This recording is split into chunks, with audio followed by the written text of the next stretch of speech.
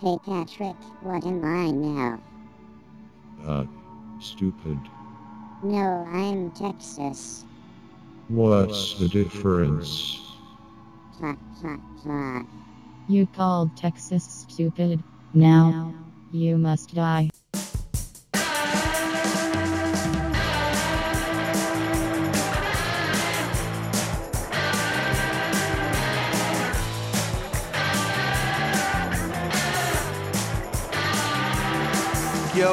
Yo.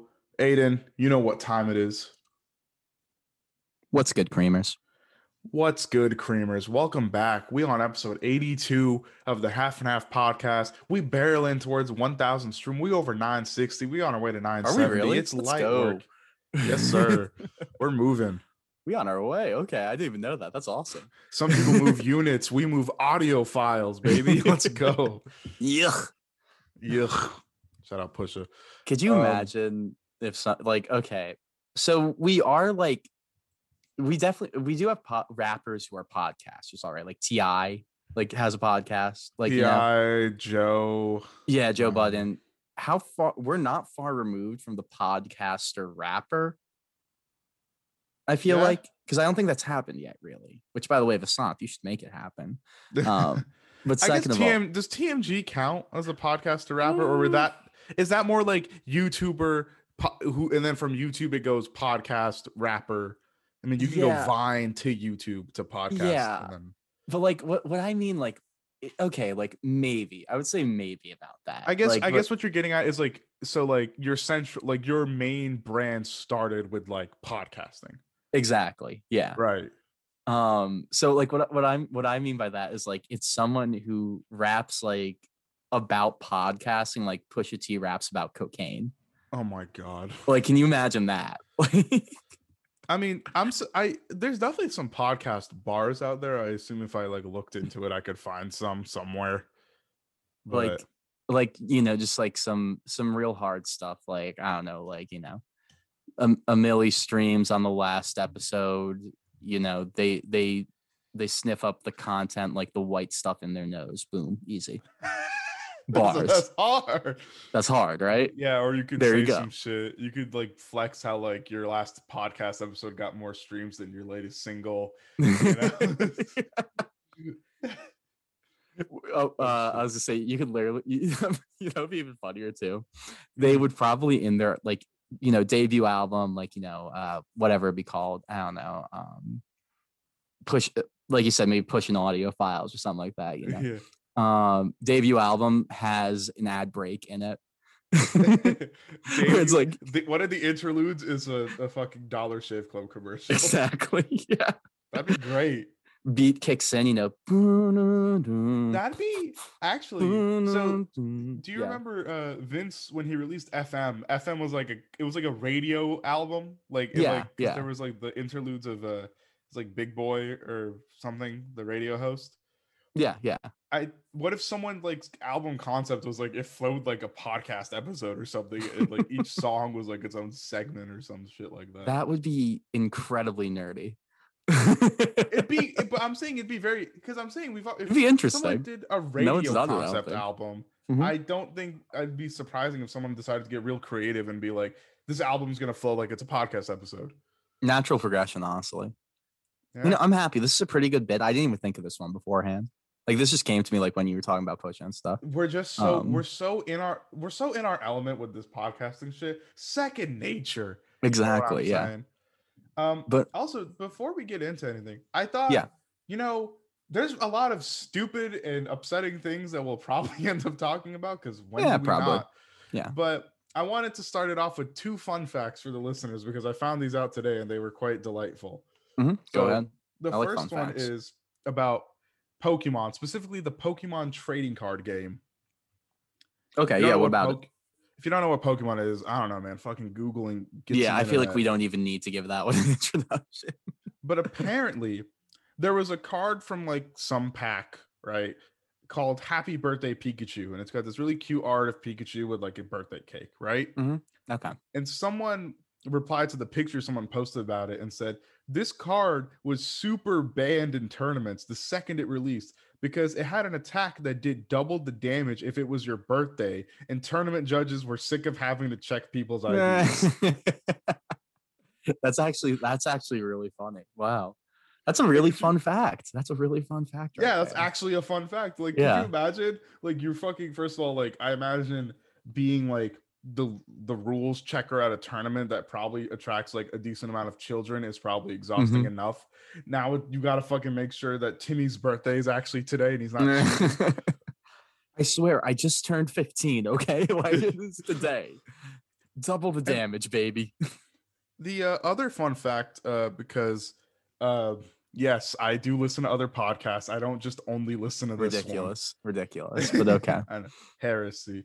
Yeah, but, can't believe you. To JJ Redick's podcast, and he had Zion okay, it's a pretty good podcast. I'll give you that. People, I feel like you should also at least know who he is because he's very hyped up. Like, even if you're not into sports, his name is kind of one of those, you hear it a lot. Okay, so let me try and explain this to someone who might not know who Zion is. You ever hear of Jesus? Oh my god.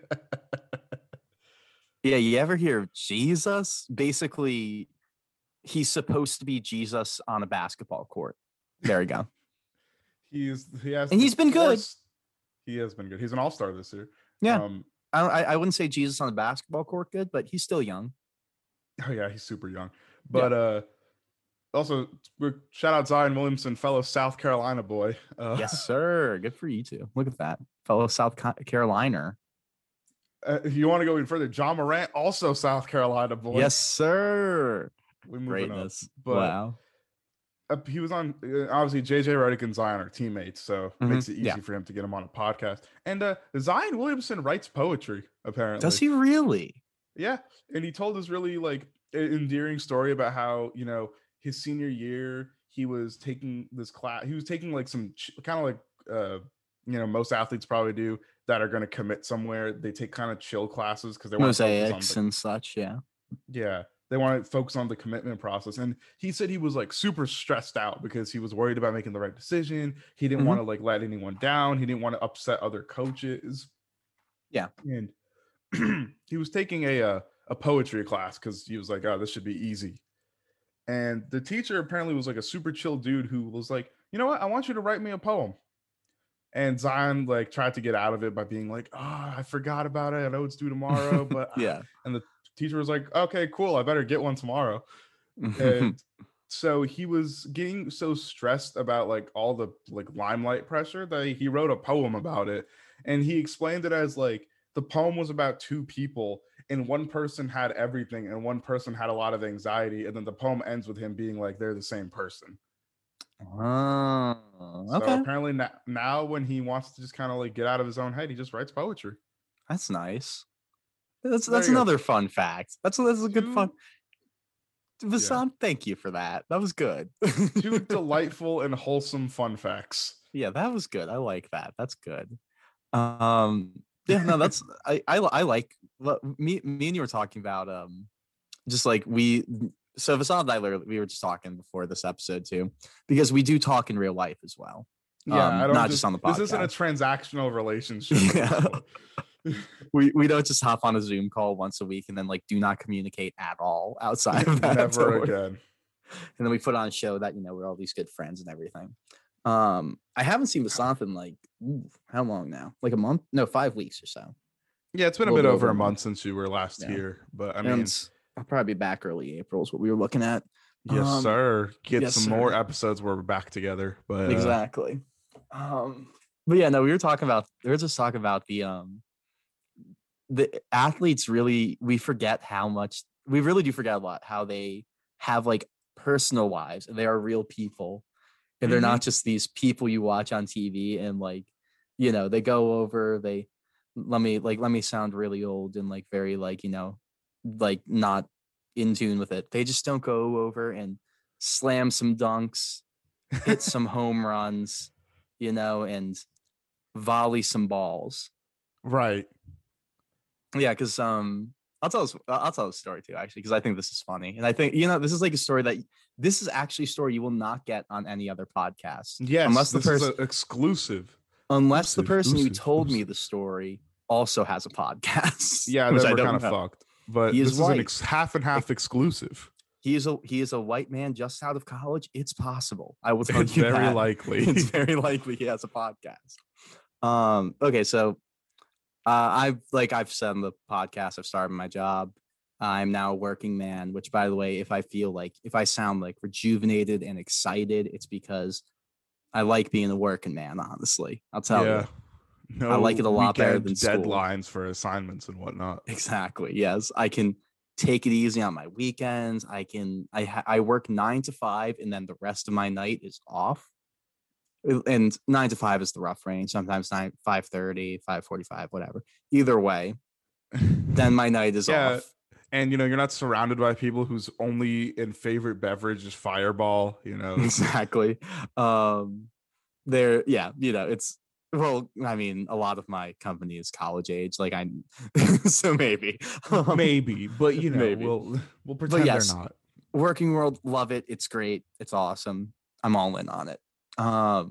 But so the one person that I work with, I guess I'll keep him nameless because I don't want to potentially put him. I don't know if he wants this out. Yeah. It's not like he told me very freely. It's not like it's a personal story or anything, but it's just funny. Yeah. We'll just call him Sam. Okay. So Sam went to the same high school as Saquon Barkley, who is the running back for the New York Giants now. He was running back for Penn State before that. And he is the question to the eternal riddle: can anything good come from Penn State? Yes. It turns sometimes. Yes. Pro football players, pornography. Oh my God, that one story was ridiculous. I'm going to talk about that one on this podcast. Yeah, that was one of the funniest ones. It was just that was someone somehow filmed a porn in a Penn State classroom and then just got away with it. And then posted and then online. People saw it. I guess someone watched and was like, that's definitely the class I have economics in. Can you imagine the guy? We definitely said this when we covered that, but can you imagine being that guy that figured that out? Being like, oh my God, I have econ in that classroom. Maybe it was weirdly arousing for him. I don't know. I really wonder how they did that. That must have been an inside job, But anyway, though. So Sam, he went I said, he went same school as Saquon, same year for graduation in high school, and they knew each other decently well. Sam was valedictorian, his friend was salutatorian, and then Saquon was the star football player, literally the best player the school had ever seen. They had a social studies class together senior year of high school. So during that class, Sam was doing his thing. Like I said, he was valedictorian in school. So, he's working hard, studying. First half of the semester, Saquon's in the back of the classroom, just kind of hanging out, chilling. He's talking to girls, talking to his friends, all that. You know how it is when you are the star football player. That's how it is. The teacher was also a football coach, not the head coach, but one of the assistants. So he kind of let Saquon do what he wanted because that was his team. Without Saquon Barkley, they would not win anything. So it hits about halfway through the semester. It's getting to the point where grades are starting to come into view. And It looks like Saquon is having trouble passing this class because he has not really done anything in it. His focus has been definitely not on this class. Yeah. So one day he's suddenly sitting behind Sam and his friend, the salutatorian. So valedictorian, the salutatorian. He's left the girls and his friends in the back of the classroom alone. Has moved up to the front. And he came up, he basically, when the next test came up, he literally would just whisper up to him. He'd be like, yo, hey, yo, I'm going to ask you to maybe cut that because I saw his name. It's all right. I'll take care of it. Don't worry. Yeah. Yo, beep. In fact, I'm gonna write it down right now, the time stamp, so I don't know. Sounds good. Make this difficult for myself. Yeah, but continue. Sounds good. Yo, Sam. What's the answer to number 24? And Saquon got away with it because the teacher was a football coach as well. So the football coach was like, "Yeah, I need to pass. I need this job, so finna let him. You gonna help him out." Exactly. He's like, I do not want to deal with what the head coach will do to me if I fail our best player. So it'd be funny if the coach teaching is like an offensive coordinator, because it's like he really wants him to play. Yeah, exactly. So Sam and Saquon came up with this system where, it's like if Saquon needed an answer, Sam would maybe like, B is like flicking the back of the earlobe, C is rubbing the back of the neck, whatever, A scratch the head, something.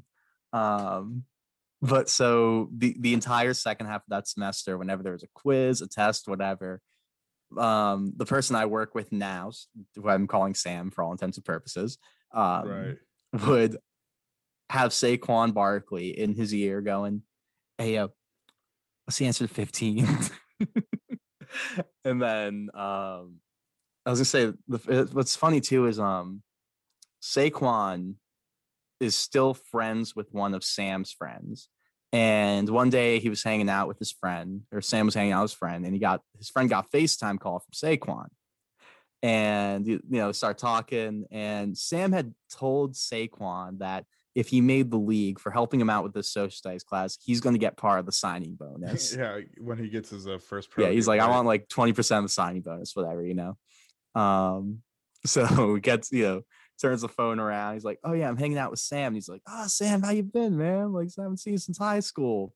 They're talking for a little bit, and he's like, "Hey, Saquon, where's that signing bonus, by the way, for helping me out with social studies?" And Saquon just kind of went like, "Man, you should have got that in writing." And that is my story of Saquon Barkley.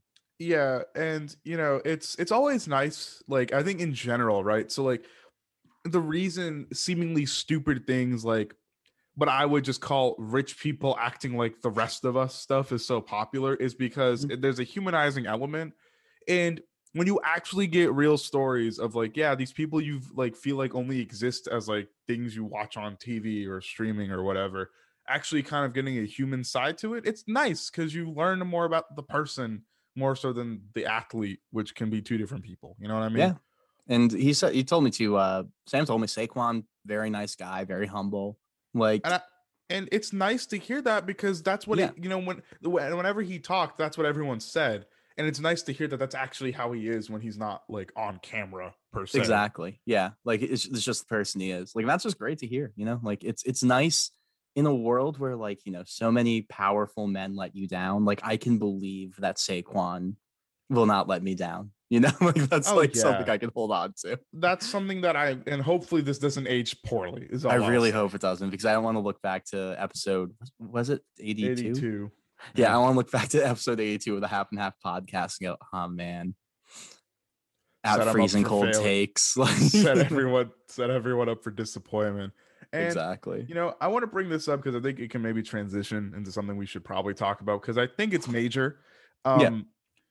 But unfortunately, the human side of athletes isn't always hearing about like the kind of like fun things that they do in their free time, but you also hear about the very real depressing things they deal with in real time.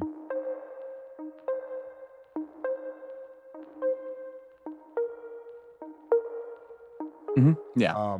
And I think this pandemic has highlighted it, from Dak Prescott, whose brother committed suicide around this time last year, I believe. And, that obviously burden on him on top of the lockdown and not really being able to get out of his own head. So, and I'm really respect, by the way, anyone that I'm naming for actually talking about what they're dealing with or to letting us know that they're going through shit like this. Cause it's, you know what I mean? It helps destigmatize feeling like garbage as a man, you know what I mean? Yeah, definitely. And then, the Karl Anthony Towns stuff is almost it's brutal, ridiculous. It feels like there's some sort of some twisted cosmic game. Context, by the way, Dak Prescott is as of now the quarterback for the Dallas Cowboys. We'll see what happens with free agency.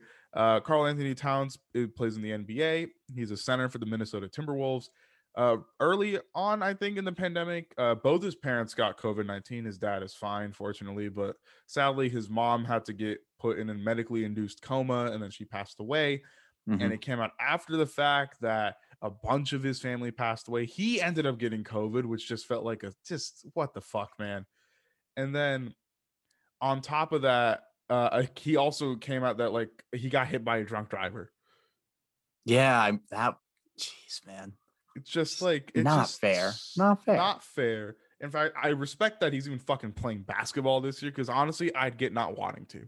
I probably would have retired, honestly. Like, that takes certain mental toughness, like that's ridiculous. And I respect him, and that's why I don't really like, because like he had a reputation for being soft because he didn't play good defense or whatever for a big man.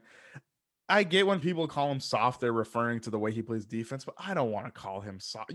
Come on, man. Like, he's gone through shit that a lot of people don't go through. Oh yeah, absolutely. Crazy.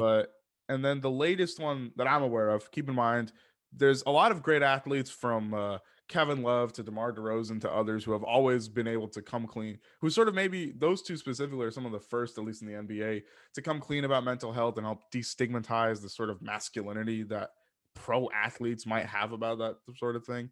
But the latest one, and I sent this, Aiden, you saw this, was with Lillard, Damian Lillard, point guard, Portland Trailblazers. And just the amount of like people that he's lost, it's like staggering. Like, he found his friend, his chef and like close friend or cousin dead. Recently, 2 of his friends died in a shooting, and there was more in between there. And, just reading that, he was like, I want to take a break, like the All-Star break. I want it not because I'm tired physically, because I'm tired mentally. Like, it's hard to even get myself to go out there and play sometimes, because it's like, there's so much going on up in your head. It's like, does it even fucking matter if I go out there and put up 30 points or whatever? Like, who cares? Yeah, no, that's terrible. That, like, I get that. Like, it's tough sometimes. If you're really going through stuff with that, like, it can be tough to even get out of bed. And then imagine not only getting out of bed, but then playing a high-level competition in front of millions of people each night. To then be scrutinized by hordes of people online, by Skip Bayless and whoever, Yeah. And I'm not saying you can't critique people, but like, you know what I mean? Sometimes, a lot of people get taught this, I think, is like sometimes, like for example, I always kind of enact this mindset when working with anyone who works like consumer facing jobs, so retail people, fast food, restaurants, that sort of thing. I always try my best to give them the benefit of the doubt, because I don't know what the fuck they're dealing with. They work a job that's strenuous and doesn't always pay that well, and who knows what's going on in their life, who's being a super big asshole to them. So like, why do I want to make it worse? Yeah, that sort of thing. I mean, so like yeah, it's just like mean to someone. All like, I get being mad at someone or feeling like someone deserves critique, but I don't know. I feel like sometimes it's always good to take a step back and maybe not do it. Yeah, no, I agree. It's fame and media attention. It's tough because it just compounds so much for people. And like, look, go ahead. Sorry. I was just gonna say, like, I would never want to be like NBA player famous. Like, I would never want to be like painful. That famous. That would be like, ooh. Like, look, if a bunch of people were listening to the podcast and everything, we were getting, thousands of streams, whatever, I would love that. That'd be, I'd be like, I'm happy that so many people are enjoying things like that. But the most fame at like a highest level that I think I would want would be like hockey player famous,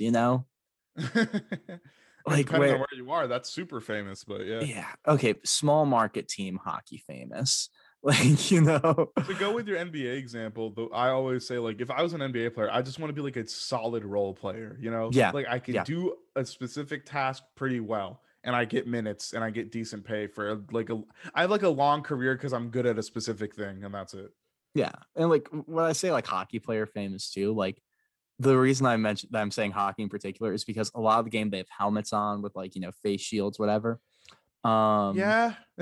Where you can still, I feel like, exist with a certain level of anonymity, because even if someone watches you every night, it doesn't necessarily guarantee that they'll recognize you in public.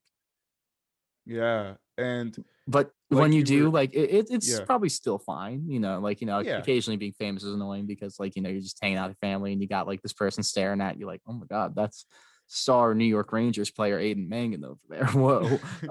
Yeah, I mean, I get what you're saying. Like, and I think, I mean, with even the podcast, right? Like, we do a good job of not like it, like when I took my break, I said like there was shit going on in my life, but I didn't like get into the details of it because, like I said, if this podcast never goes anywhere further than where it is now, neither of us will care. We'll do this for as long as we end up doing it. Yeah. But even if it got bigger, that's not going to change because that sort of boundary is important, because when you're as famous as the people like I'm bringing up, and like you said, Aiden, like NBA star famous, when you're that famous, it's keeping that boundary is increasingly difficult and even impossible sometimes. Yeah, because people just ask questions, like they just ask questions constantly, Where like they follow you around and shit. Yeah, they'll follow you through their day. They're like, and like the media will hound you too. Like if you don't want to answer something, they're not just going to respect your choice not to answer something. You'll keep getting asked about it. And then if you don't answer it, that becomes a storyline. And then if some people in the media will make you their poster boy, as in like Skip Bayless is like a LeBron hater, and that's what he uses as like a marketing tool. And at this point, he's just like too. Can never give LeBron credit. He's just like constantly berating. Or Max Kellerman and Tom Brady and that. You know what I mean? Yeah, exactly. Where it's just like it's narratives, and narratives are dangerous because like then you just don't want to stray from it. And like, yeah. And I want to ask you this, and then I was sort of going to use this to pivot into something else. But I wanted to ask you this because I would consider you a pretty like one of the more compassionate people out there, right? Oh, thank you. You're welcome. But like obviously, whenever anyone brings up this sort of like the pitfalls of fame and how it can always be a negative, but then especially like keep in mind, fame has its positives, but like fame can be negative, and then it can be especially negative when you're going through these personal tragedies. And a lot of people don't care because they're like, well, you're rich, you're an athlete, you make all this money, you get to play a sport that you love for money, and a lot of us, like most of us, don't get to do that. So how do you sort, you know what I mean? Like there's like, I think people miss the point. Like you can feel bad for someone without like, you know what I mean? Like when we say like you should like feel sympathy for these people, I'm not saying, oh, these guys are really poor, they're struggling, you know, I'm not comparing their struggles to, you know, I don't know if you get what I'm getting at, but yeah, this so sort of balancing act between being compassionate while also being able to acknowledge like, yeah, this dude has a lot of money, but that doesn't preclude him from feeling like shit, you know what I mean? Yeah, no, of course. I would say this is just like my opinion on all that is like it's tough to always know what anyone is going through at any level. Like, you know, from someone who works as like, you know, the most like lowest paying job in the world to the highest paying in the world, you know. And I'm not saying that like, you know, you have to like feel bad for Jeff Bezos or anything like that. Right. And he's done a lot of bad things. Yeah. Apparently. Yeah. So like I'm not saying like, oh, poor Elon Musk. Like, you know. Oh, I'm not saying that he at has all. money. No, I'm not doing anything like that. But no, like, you know, someone does speak up and they're vulnerable, like they are publicly vulnerable, especially. Because that's very difficult to just, you know, tell the world, like, I'm dealing with this. Like, be respectful of it.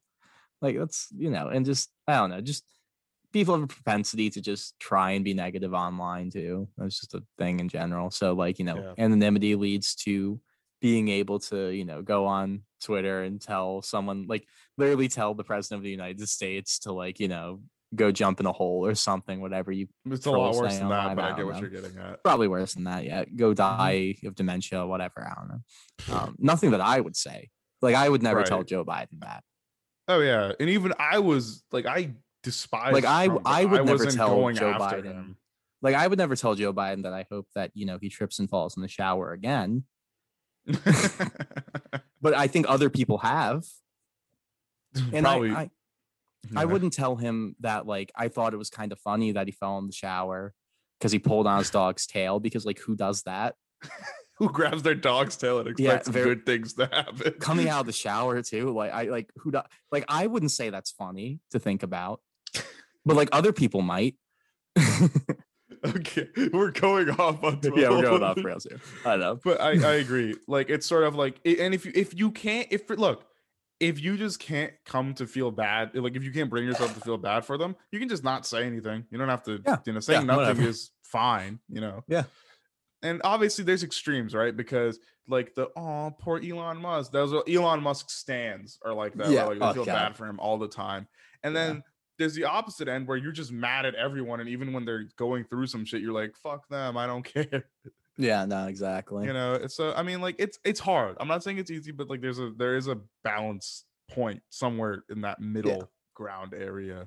Well, because like I'll give you an example, right? I find Chrissy Teigen annoying. Yeah, right? yeah, fair. You probably do too, I think. You said yeah, like, I don't have like I'm not a fan of Chrissy Teigen. I just don't have an opinion on her, really. Yeah. Like, it's just one of those things, like, I know she's really famous, and I know like what she's famous for, but it's a field that like I don't even like cross into ever. Right. Yeah. You know, so like like, you know, like, so like from Aiden to like feeling kind of whatever, not a big fan, but don't really care, to me, who I find her, I'm not into, I don't know much about her either. I just kind of find her annoying online and like whenever she makes her appearances. However, she had like a miscarriage relatively recently. And that's like a point where, look, yeah, Chrissy Teigen's super rich and is super visible and has a very successful husband as well. But obviously, like, a miscarriage fucking sucks. So that sucks for her. Terrible. And I can put my feelings about what she puts out aside to be like, that's unfortunate, I'm sorry. And I'm not one of those people who felt the need to then start asking, why is she posting about this? Why are they letting people know? That's their choice. It's not really your business. Yeah. You know? So that's an example of when someone visible and who might rub people the wrong way is open about something that they've been through. You can be nice or say nothing. So yeah, definitely. But anyway, I think I was gonna say, I think this, like, the whole conversation too, like, it leads to this thing where people, I think it comes to like how people view people of privilege, you know? Like, I think that's where it kind of like comes to things.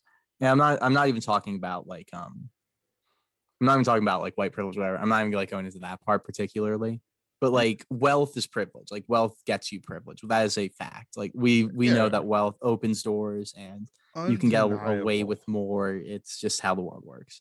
Right. So I think when you are lower on the ladder that way, it's tough to look up and say like, I'm sorry that happened to you, when you're looking forward and down at everyone in your level and below. And you're like, well, I deal like with worse stuff every day. Like, you know, like, so I think that's kind of like where like the biggest issue kind of comes from, where that kind of disconnect, where it's like, you know, I can't emphasize, or I can't, God, what's the word? I can't feel the same. Empathize. Thank you. Oh my gosh. I had old man moment there. Like, you were right there. Yeah. I was saying emphasize. That's not right. I can't empathize with those above me. I can only empathize with those like on my level or below, or with nobody at all in some cases. So, right. Yeah, that's kind of like where I think it all kind of comes from. Yeah. And sort of where that was leading, right, is a lot of people have, and even now continue to lose loved ones and deal with the mental repercussions of the pandemic. Yeah. But apparently it's not over. Yeah. But apparently it's over in Texas and Mississippi.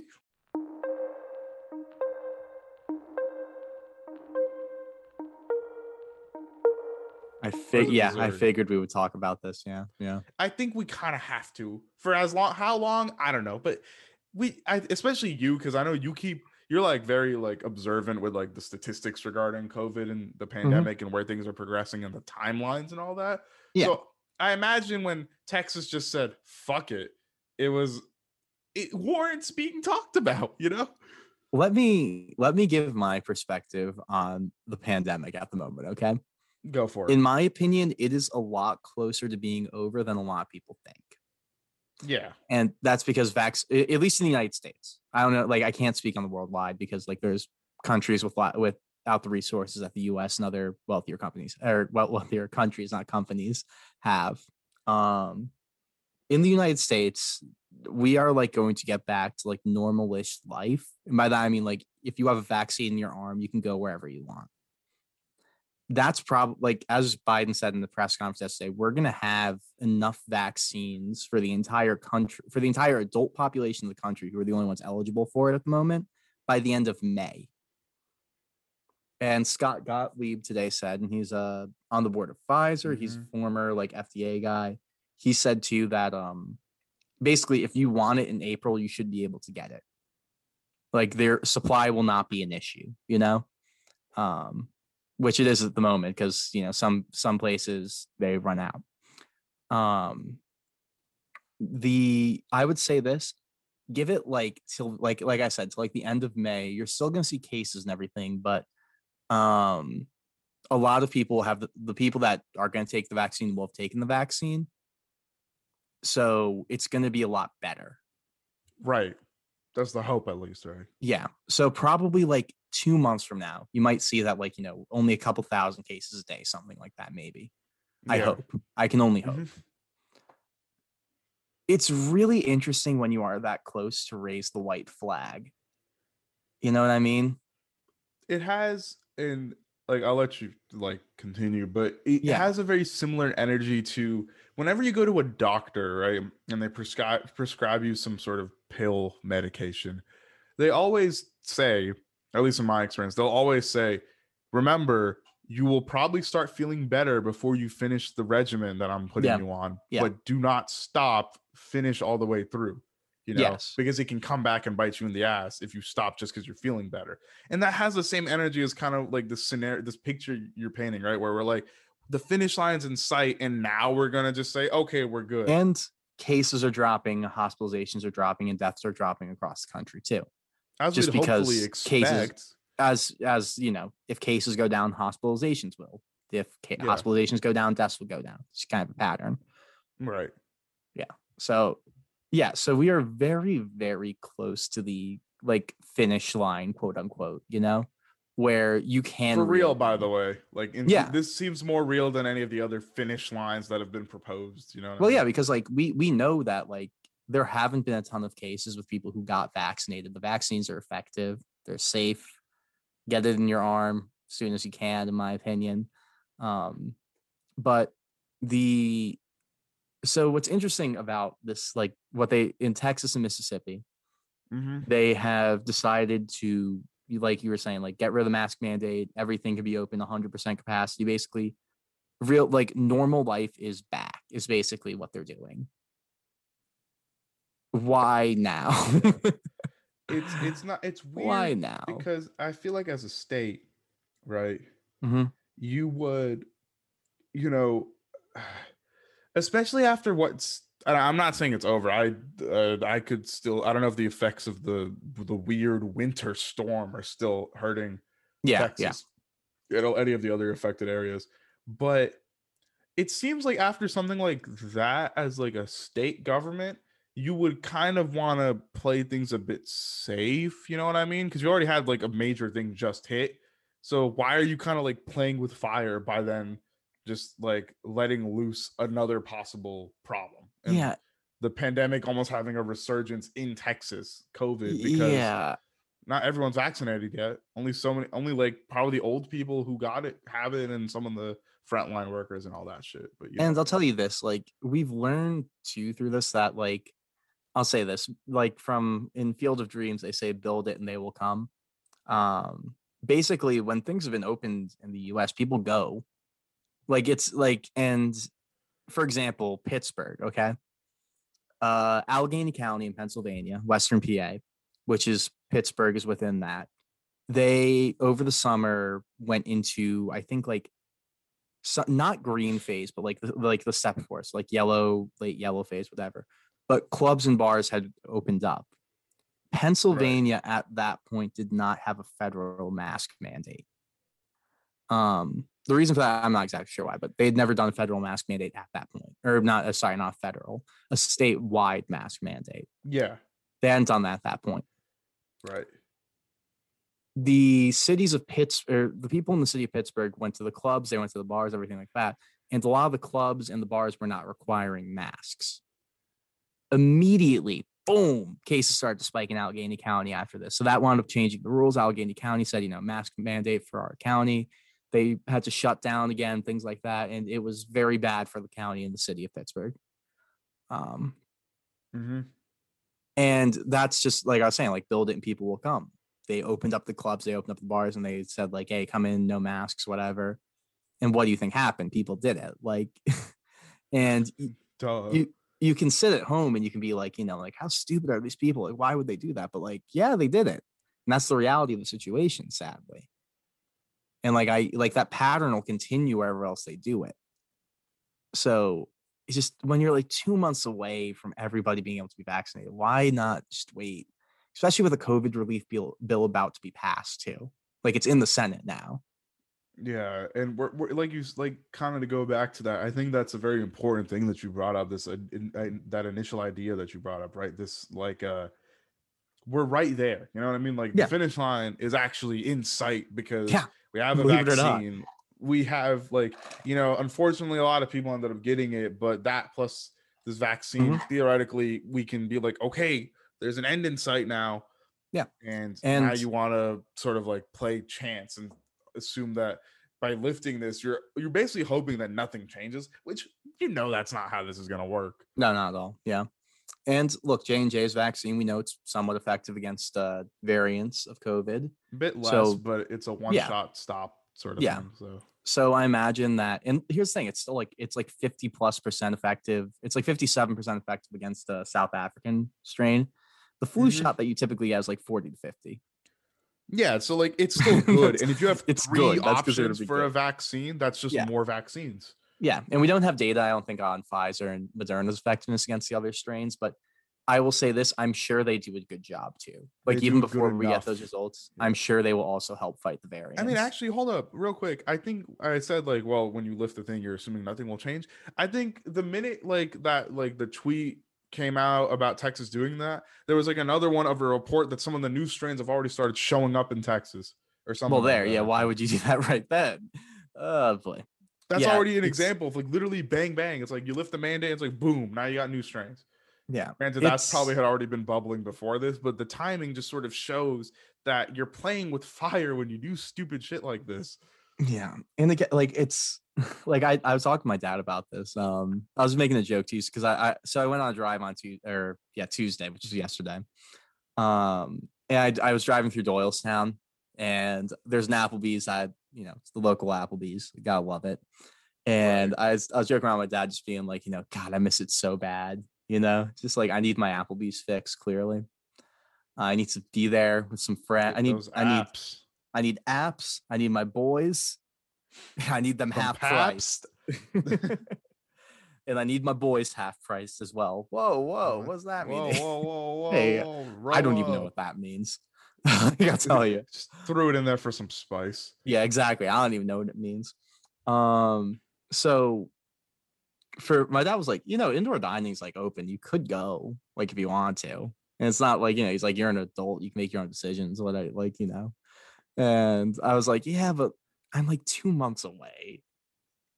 Don't play the game of chance. You're almost there. You're probably gonna get the vaccine soon, hopefully. I know things have been rough up in PA, but yeah, I'm like, I'm almost there. I'm just gonna hold out, and then once I get if I get the J&J shot, boom, one and done. I'll go to Applebee's right after. If it's if it's the Pfizer or Moderna, boom, I'll wait 2 weeks and I'll go. Whatever. That's fine. I'm cool with that.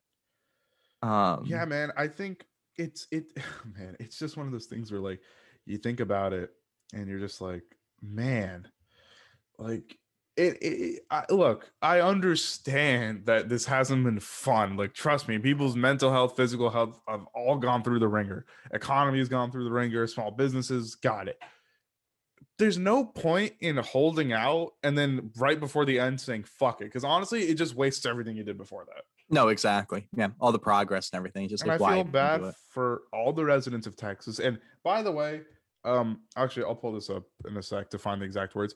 Anyone who's sort of saying fuck Texas in like a sort of like general sense. So like, look, the Texas jokes are kind of funny, like the SpongeBob clip that's been going around, Oh, like the Patrick, what am I?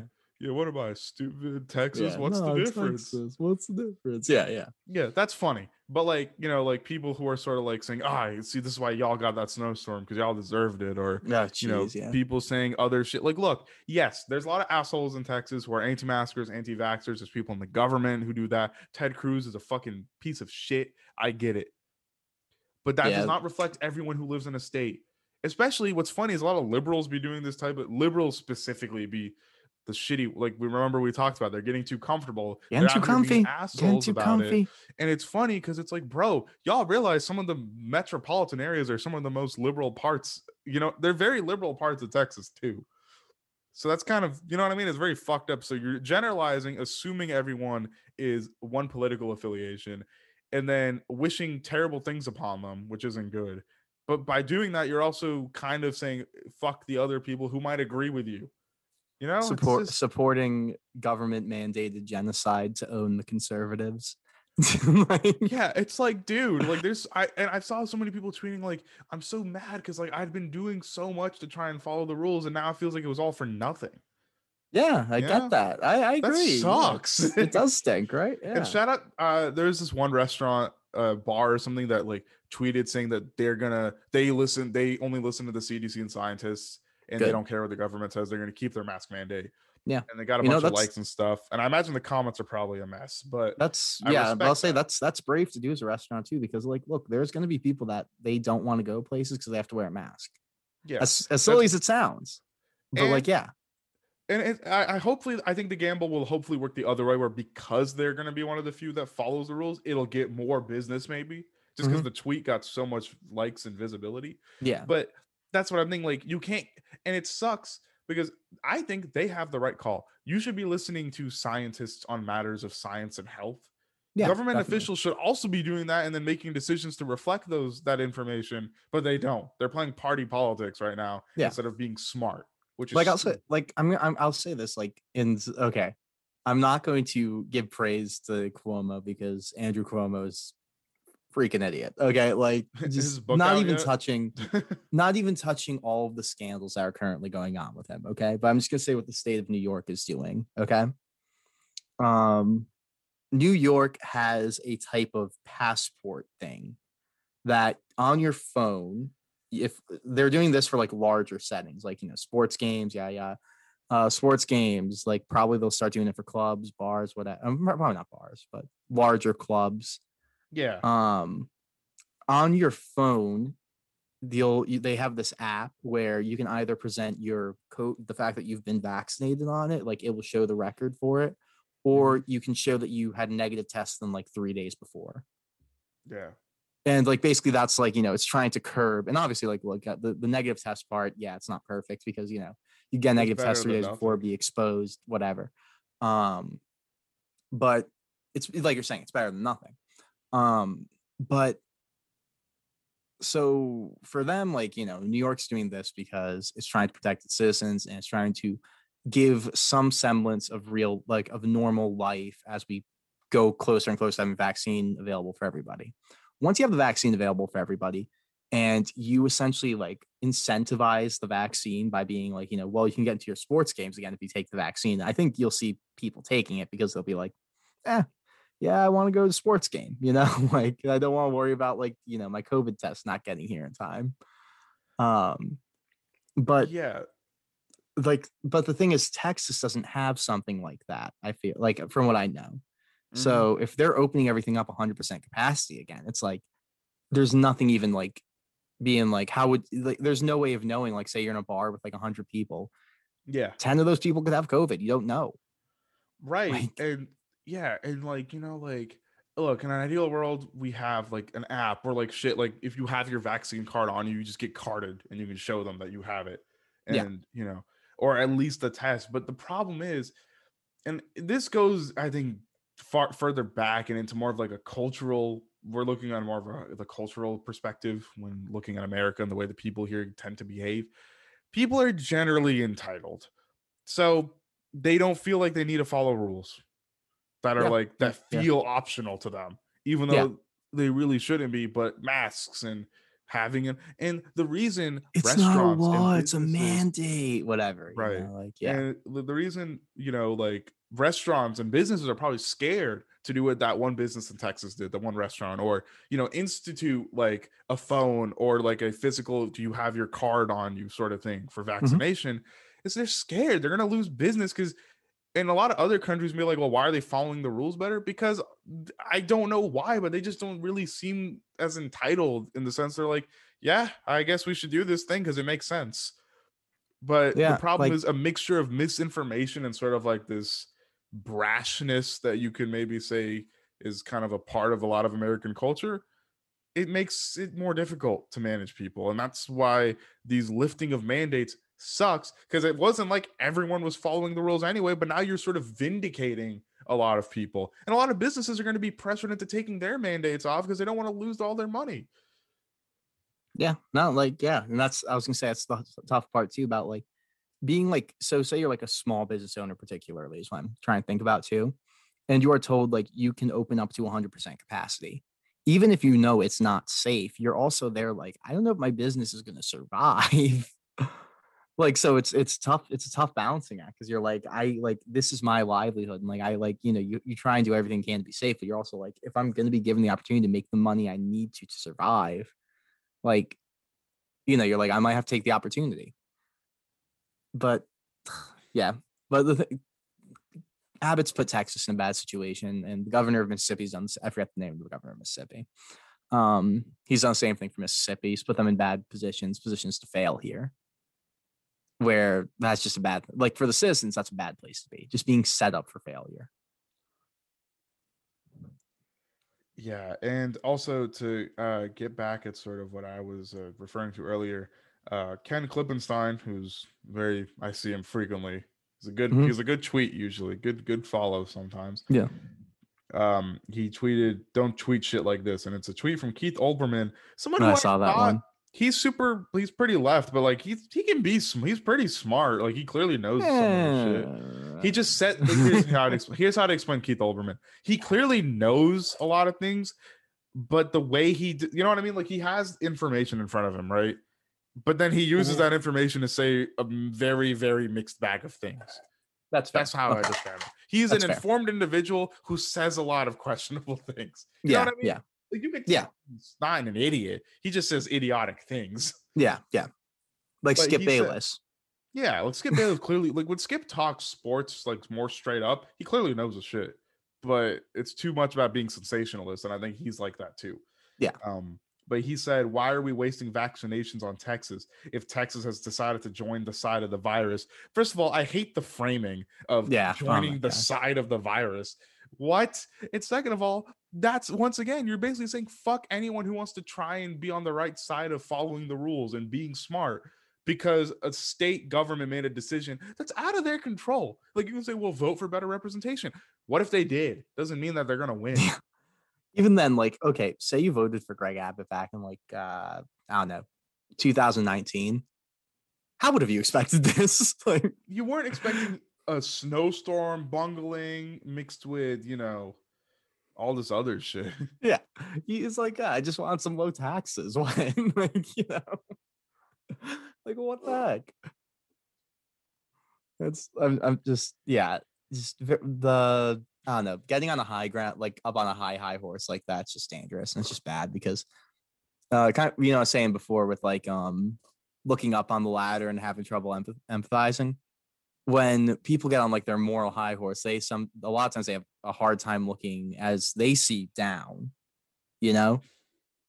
Like as they see see these people as under them, and it's like, well, they're not even worth like they're not even worth the right to a vaccine. Like, okay, man, cool. That's kind of messed up. Yeah, it's not the best, I would say. Not good, man. Yeah, that's I don't know. That's it's like I said, Abbott and the governor of Mississippi, they put their people in a position to fail, and that's not good. That's bad leadership. I think you very eloquently kind of explained, like, in the bigger picture, why this is such a baffling decision. And I mean, all I can really say is just let's hope that this doesn't become like a big trend and like too many states do this. Mm-hmm. Yeah. And let's hope that, we can at least, for the most part, the people who, I don't care, like the only affiliation in this one is the people who actually listen to the science and the healthcare people and follow the right steps.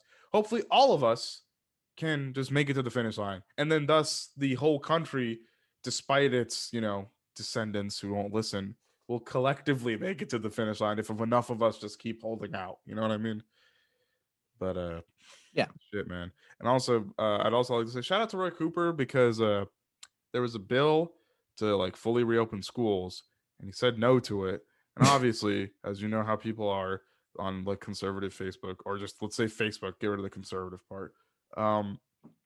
They're like, oh, Roy Cooper doesn't care about our kids. He doesn't want them back in school. But if you read, which I know is hard to do, he said no to the bill because the bill, first of all, it didn't say schools had to open and you had to follow the CDC mandates. It was like schools just going to open and you don't have to do fuck all and follow no rules. Yeah, it's dangerous. And then it didn't allow, the bill would also not allow you to close schools again. Like if you needed to close schools again because it got bad, you couldn't. Oh, it was like if it's open, it's open. Yeah, it was like a all or nothing sort of bill. And he was like, I think kids learn way better in person and I want to get them back in school. But this sort of bill is not only unsafe, there's no flexibility. Like if something happens, I can't do anything because in the bill it says that like no lawmaker or whatever should like no state power can close the school or something. Look, and I'll be bold and I'll say it. You'll probably maybe have it's people. The school can't close itself without like approval. I don't know if I can know, but it was basically the most dumb like all or nothing sort of thing. I'll be bold and I'll say this too. I think that schools will be back in session in the fall, like back in person in session. I think so. Hopefully, I'm just hybrid at the like very least. Yeah, I'm hoping for hybrid. So like you'll be in person somewhat, but not all the way. But that's still better than nothing. Yeah. No, and like there'll be masks and everything. Yeah, of course. But yeah, like I'll be bold and I'll say in-person education for under college level, that'll be back. Yeah. Just based on like what I'm seeing everywhere, it'll be back. That's my bet. I put good money on it. But yeah, I was gonna say the there's I think like we start out a good note. It's kind of a sour thing, but I think Vasanth, I got to say something that's good.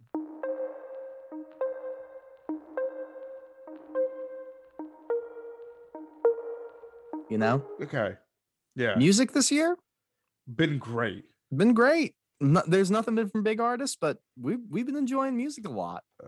Yeah. In fact, my recent like slew of stuff I listened to included a 10 and a lot of potential ones that just missed it by a little bit.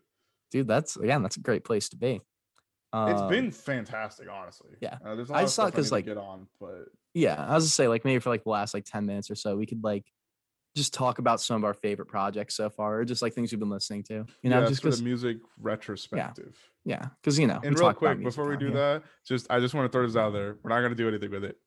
Yeah, Twitch is fucking dumb. So dumb. I've never seen a company that basically has like. We're mixing it. I've never seen a company. I don't fucking care. I've never seen a company that basically had like a monopoly on on an industry somehow lose it because they're stupid. That's it. That's all I got for that. Yeah, no, that's an incredible self-ownage there by Twitch to accidentally, be like, yeah, we don't recognize trans people as women by mistake. But let's do this music thing. So I'll let you go ahead and go first since you suggested it. So what you been feeling? What have I been feeling lately? Okay. So I gotta say, so far, I think that if I'm talking albums, okay, my early album of the year at the moment is still Nick Lutzko's Songs on the Computer. I gotta be real. So far, it's my album of the year, man. Oh, because some of this stuff on here with higher ratings aren't albums, right? Yeah, because I was gonna say like I've listened to some EPs and stuff that might be better, but like if I'm talking about album, incredibly funny. Oh yeah, and great. You got around to it finally, right? Yeah, I did. I thoroughly enjoyed it. It's first of all, like I was DMing like Aiden about it. First of all, Nick Lutzko is clearly a talented musician. Like absolutely. The instrumentation is super like it's very good and very really varied. He's a good singer too. Yeah, no, he's great. That's hilarious. He's a good songwriter. He's hilarious. I like comedy music like that too, where it's like it's funny, but there's also like, oh, these songs are catchy and they're good. They're fun. Like, it's not just like they're funny and the music's like, whatever. Yeah, and also there's like a through line. There's like an actual plot that carries through the whole album, kind of. It's just like the descent, like this descent of this character where he absolute madness. Yeah, where he seems to just like idolize these terrible, terrible people, and his life just falls apart around because him. of it. And he's telling his story through this album, basically, and just these are songs that he would upload to Twitter as this character. And I think they're great. Like, I think it also like it's supposed to be like a sort of exaggerated like representation of how like people who like fall into idolizing. I think most of the jokes are specifically directed at like right-leaning people, like people who started basically. If you become a stan of the RNC or the GOP, my bad. If you become a GOP stan, this is sort of the descent into madness that comes. It literally. It could end with you charging the Capitol. Like it literally, like that's if the album ended with like a video clip of him just like running into the Capitol building, I'm like, yeah, that makes sense. I assume this was already getting put out before that happened, which is why that. Because I bet you he would have added it if he wanted to. Yeah, no, it's great. It's so fun. Yeah, and you're like, shit's so catchy. Like I want to be at the RNC. Like that shit's in my head all the time. So good. Or Ballad of Don Jr. Ballad of Don Jr. is fantastic. Like that's just like it. The only interpretation I want to see of Don Jr. in popular art is like him doing everything for his father's approval and just never getting it. That's so funny. Elisa listened to it and said there should be a musical where it follows Don Jr. trying to get his father's approval. No, I agree. That'd be fantastic. Get on it, Larry, after Spice of Life or whatever. Yeah, exactly. But yeah, so that one fantastic. Also, just wanted to add in, I'm also a big fan of like the Chrissy Teigen song is really funny. Yes, Chrissy Teigen unfollowed me on Twitter. Or the Gremlins 3 song. I don't understand why he cares so much about the Gremlins, but I think that's a great song. Amazing. It's amazing. Just his pitch for Gremlins 3. I have to send you. He made a trailer for Gremlins 3: Dawn of Desmond. It's so funny. And then I really like one of the songs that closes out is "All I Want for Christmas is a pardon from the president." From the president. Incredible. He's like, I didn't do anything wrong, but the police are knocking at my door and grandma's gone. And the grandma thing is the through line because that's one of the grandma line. Characters in the first song, and she's like in every song. Oh, it's great. Mentioned. Oh my gosh. Yeah, that's a great comedy album. He's so funny. This is volume 1, 2 of Songs on the Computer. As he makes more songs, he's going to do another album of them. He's great. And he said stay tuned for a vinyl, so I might have to. Yeah, no, I was about to say, I think get on his Bandcamp now. I might have to go get that. Yeah, it's great. Well, I was going to say, what about you? Like, what's one of your, like... So, like, to start the year, I listened, like, there wasn't much out, so I just listened to some 2020 releases that were, like, near the latter half of the year, and I just didn't get around to them. I didn't get around to much in 2020, but they just stuck out. Channel Trez and Mourn, those are both cool. They were fun, enjoyable listens. I think Buck Meek probably stands out as like the first release where I was like, oh, this is some shit right here. And it's a country album, which is really weird for me.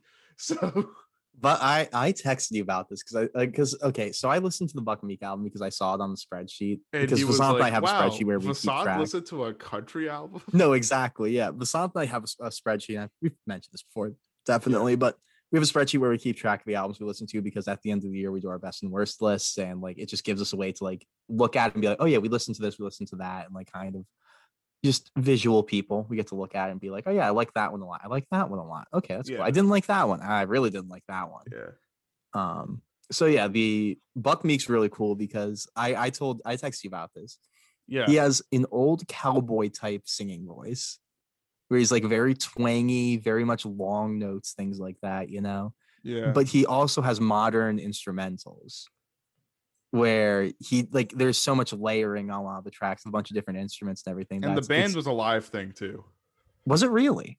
Yeah, he performed. It said in the thing for this album, and I'll look up the specifics, but I believe he performed a lot of these with like a big band in Louisiana or something like that. That's awesome. Yeah. The instrumentation is live. That's crazy. Because it all sounds so good. Like, that's crazy. Yeah, it's like old country soul over like modern, instrumentation. So it doesn't sound like, a retro album or something like that. Yeah, I like him. He's really good. I'm happy that you listened to this because it made me listen to it. And there's a lot of songs on there. And for those of you, he is in Big Shark. What's that? Or Big Thief. Is Big Thief, right? Oh, he's in Big Thief. Okay, my bad. Gotcha. Shark is there, yeah, but he's in Big Thief. Okay, cool. I was gonna say he's the think guitarist for Big Thief. That's cool. Good to know. I was gonna say we've had the albums so far have been good. Like we've had good albums like that with Songs Computer, Buck Meeks, Two Saviors, EPs though. JPEG Mafia's EP 2. Real quick, because for the Buck Meek project, that album was tracked over 7 days in New Orleans with no second takes. That's crazy. That's incredible because everything sounds so good on it too. Like that's an album that just has a lot of soul and character, and like I honestly feel when he holds out those twangy notes, that shit really hits. So go listen to that. Yeah, definitely. And sorry, continue. I was gonna say so we've had a few EPs that have been really good. Great EPs, great EPs. JPEG Mafia's EP 2. Wonderful, amazing. Oh my gosh, man! The auto-tune melody rap was perfect. Loved every second of it. It's so funny to me how JPEG keeps on switching his sound every single time, and he's never had a misstep, And dude, he's got so many good lines on this project. Oh, dude, he's incredible. Especially, I think it's at the end of This One's For Us when he's like, you're like stuff like you're vague with your threats. I'm direct with my pistol, or something that he got because he used to be in the military. So he's like, I got back from Kuwait, and all these brothers look like targets now. Like. Dude, he's awesome. It's of course, JPEG Mafia releases something, I'll be like, yeah, I'm gonna love this. Okay. At this point, he's just one of those guys where I expect so good from start to finish.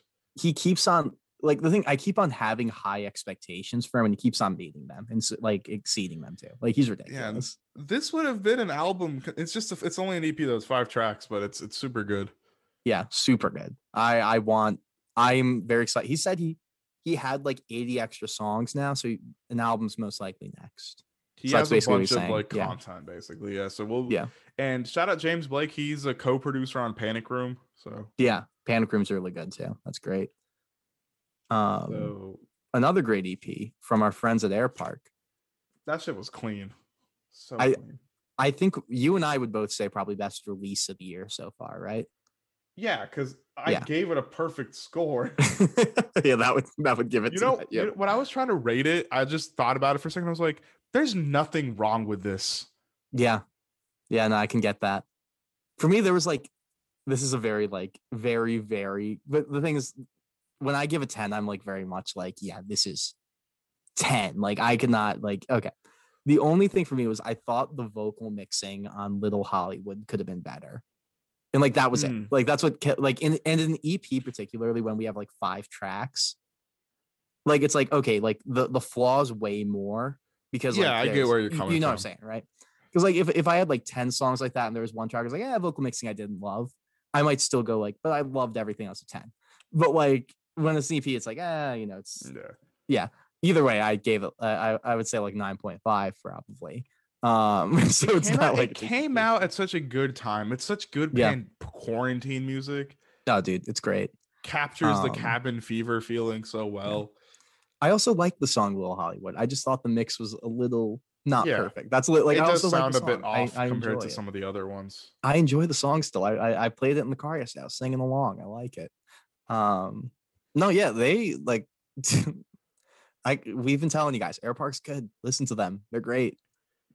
They're fantastic. They keep getting better. If there was ever music where I want to sort of have warm low lights on, sort of just I don't know, maybe you got a glass of some bourbon or something and you're just staring out at staring out the window, just contemplating something. I don't know. There's such a great atmospheric quality to a EP that has the word intimate in it, and that's what it feels like. It feels like a very cozy. It's so good, and I can't wait for them to go because they haven't done it yet, right? They haven't gone full album mode yet. They said that's next. I read an interview. They said that this should be the last EP before they do an album. And because they're they seem like them more than I do. They seem like such nice guys, and they've actually been a supporter following us from the beginning. Yeah, I will guarantee you when they release that album, it's getting a dedicated segment review, which we haven't done in a long time, but it's getting one. So Absolutely. Yeah, that's a great one. Yeah, that's and to give you kind of like just to run through the names on some of the stuff we talked about. Nick Lutzko's Songs on the Computer. JPEG Mafia's EP2 exclamation point. Air Park's Quiet Type, an intimate collection of new and old, and Buck Meek's Two Saviors, what we've talked about so far. And Vasant, are there any other ones that you like really liked? I'll give a quick shout out to Keith Buxton's Always There EP. I found this through someone on Instagram who I follow, said it was really good. Mm-hmm. And I listened to it. Super smooth R&B with some saxophone laid in there. Shit was just super smooth. Very nice listening. Good nighttime listen. So that one I haven't gotten to that one yet, but I've heard good things. So and then what I will say, probably the best like full album rap release this year would, I guess, have to go to Tyron, Slow Tie. Yes. That's a good album. That's a really good album. Yeah, Slow Tie nailed it. Great job. And get a bit of the personal side, some like song. It kind of switches up tones a bit halfway through from like sort of aggressive bangers to these more really good songs with some like definitely you could call bangers, but like, you know what I mean? It switches tone a bit. Yeah, and the thing was too, like it switches tone to kind of, it doesn't even give you like whiplash while doing it. Like it feels like a natural. Yeah, it feels like a natural transition. The best transition I think I'll ever remember on an album was hang on, and I'm talking about just like tonally, Pray for Paris, when in the beginning it was almost nothing but like piano beats. It was keys, and you were like, okay, I think I needs to switch here, and it did. Yeah, and I was like, okay, I like this has been awesome so far, and like you're saying, I was like, I need it to switch up now though, because if it keeps just doing the piano stuff, I like it's just not going to do it for me. Then the track Versace happened, where then that's like it brings in like soul samples and like it's a different mood, and I was like, perfect. I was like, that is perfect sequencing on the album. I was like that, like it was like 8 tracks or something. I was like, yes, there you go. That's exactly what I wanted. But yeah, same thing with Slow Tie, where it's like it switches, and it switches in a big way, but it's in a very good transition. Oh yeah, and also I will say this: I was a little bummed because the Denzel Curry feature is not what you think it is. No, it's not. Sadly, that is a good song, though. Yeah. I was just hoping Denzel would spit. Nah, he's like there's like a part where like someone like talking, and that's him, and they pitch his voice up.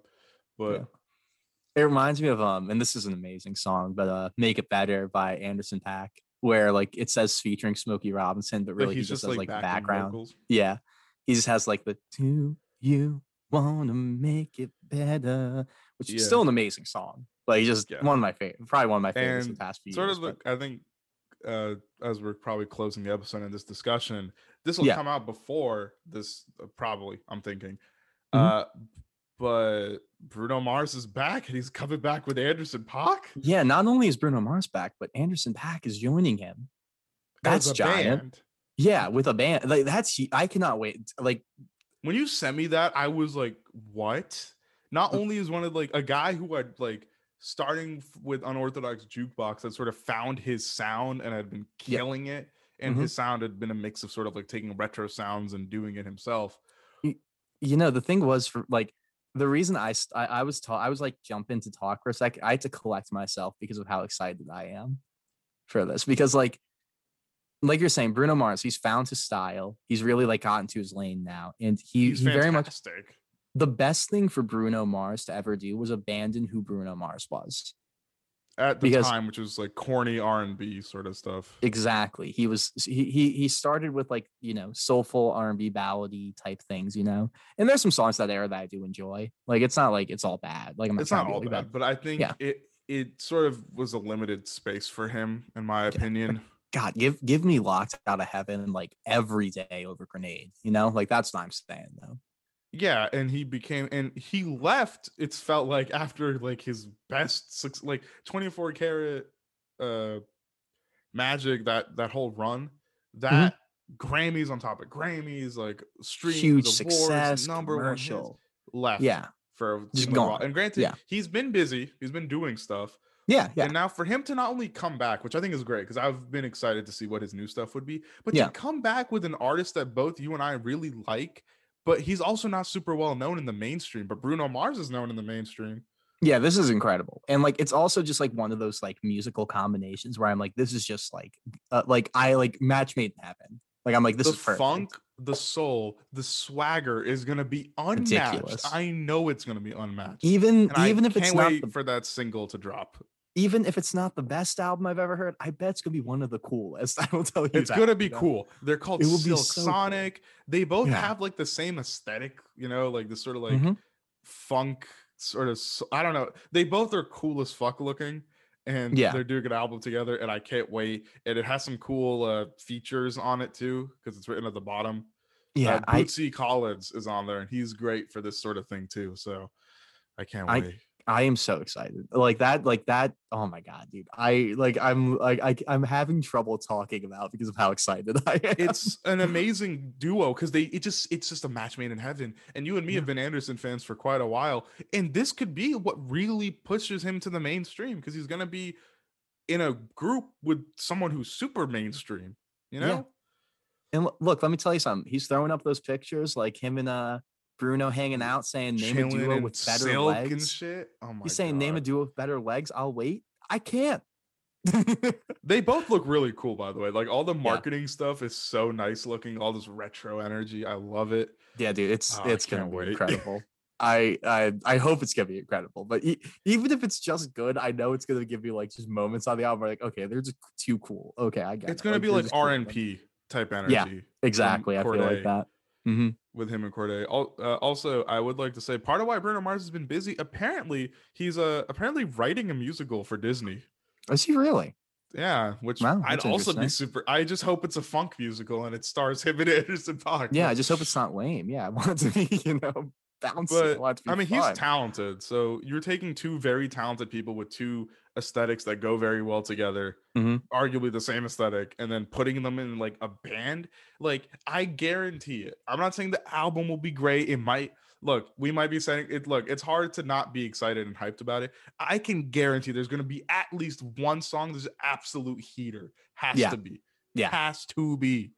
Take over the year. Good. Like just like all right. That's like this is the song of the year. And the first single does drop when this goes up. It should be tomorrow because it should be going up Thursday. Single drops Friday. So go check that shit out. Yeah, I'm going to be checking that shit out. Yeah. Check them out when it comes out. Silk Sonic, check it out.